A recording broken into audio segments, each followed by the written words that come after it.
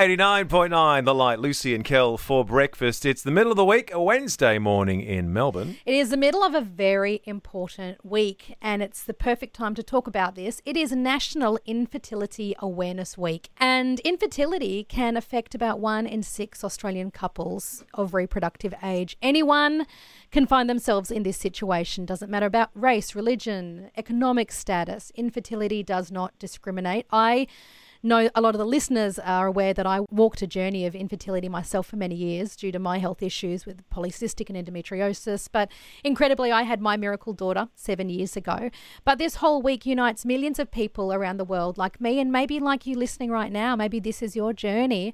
Maybe it was your journey, and you also want to stand up and remove the stigma of infertility and barriers that stand in the way of building families. And joining us this morning, Kel, is I'm really excited, very incredible woman, a listener as well, who's doing something extraordinary around the issue of infertility. So I've invited her onto the show.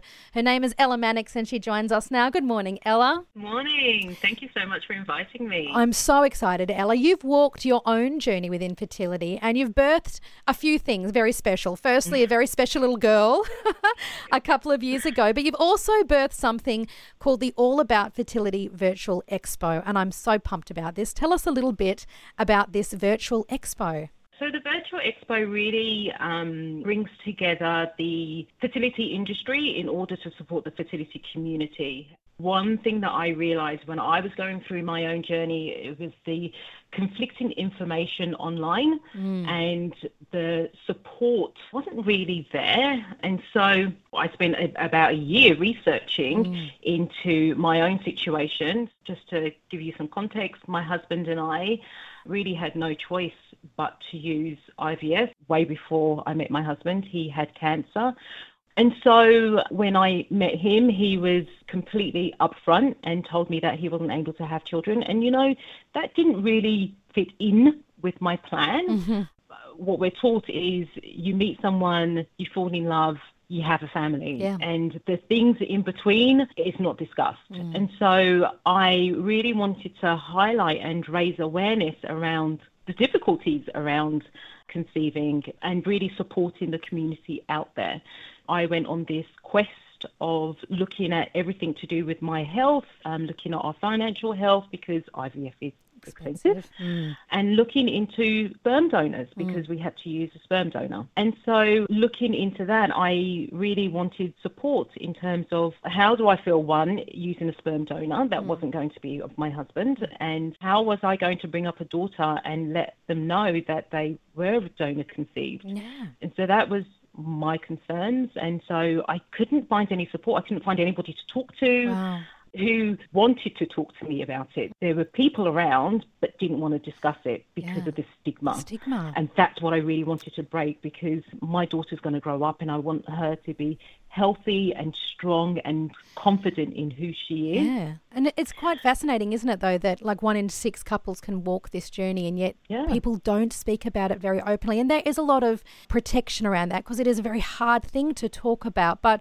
when you are ready to talk about it, you're right, it's really hard to find that. So it's exciting you've started something where people can talk to the best experts. They can talk amongst themselves. And because like we know, fertility issues are so many and so varied and affect so many different people, and there's so many different routes you can take on that journey. And it's so wonderful that you're thinking of, well, what's the one place everyone can go to find out the info? Absolutely. A central point where you can have all of your fertility questions and your women's health issues, because women's health issues are really not discussed also because there's still a taboo and stigma around it, but keeping silent doesn't make it go away. No. Ella, even listening to you speak about this in the last 30 seconds, I've already learned so much in regards to the levels of pressure and stress that a couple might be feeling if they cannot have the family, as you said, like many of them either overtly or subconsciously.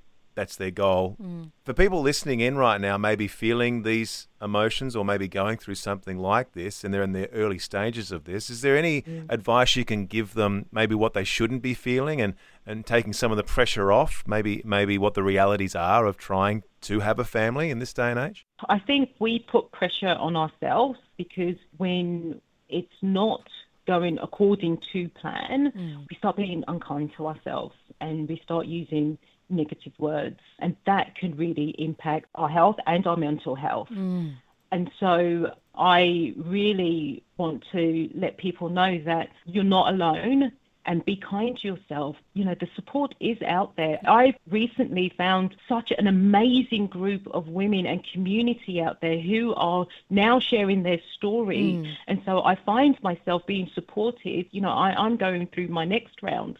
And so this virtual expo is really helping myself too in terms of my next stage. But yeah, again, you're able to find that community out there, no matter where you are on your journey, to have that support. You don't need to suffer or you don't need to hide behind a closed door and feel as if you have to walk this journey yourself. No, you shouldn't walk these kind of journeys yourself, because you need so much support if you are walking the journey of infertility. You need friends who can just walk with you and love you through the moments where you're weeping. I was doing a little bit of research in prep for this interview, Ella, and I was reading on a really well-known IVF website here in Australia that 40% of couples walking through infertility, 40% is attributed to the male reproductive system, 40% is found within the female reproductive system, and the other percentage is a combination of both of those factors. And I thought that was fascinating. It's a very even spread when it comes to infertility. And I think a lot of people think infertility, women's problems.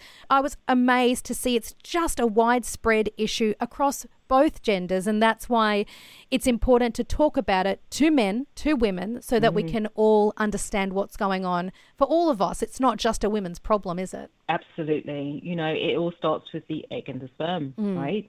There's two factors. Because women are the forefront of it, the men tend to not get spoken about. Whereas, again, there is still such a huge stigma around male infertility.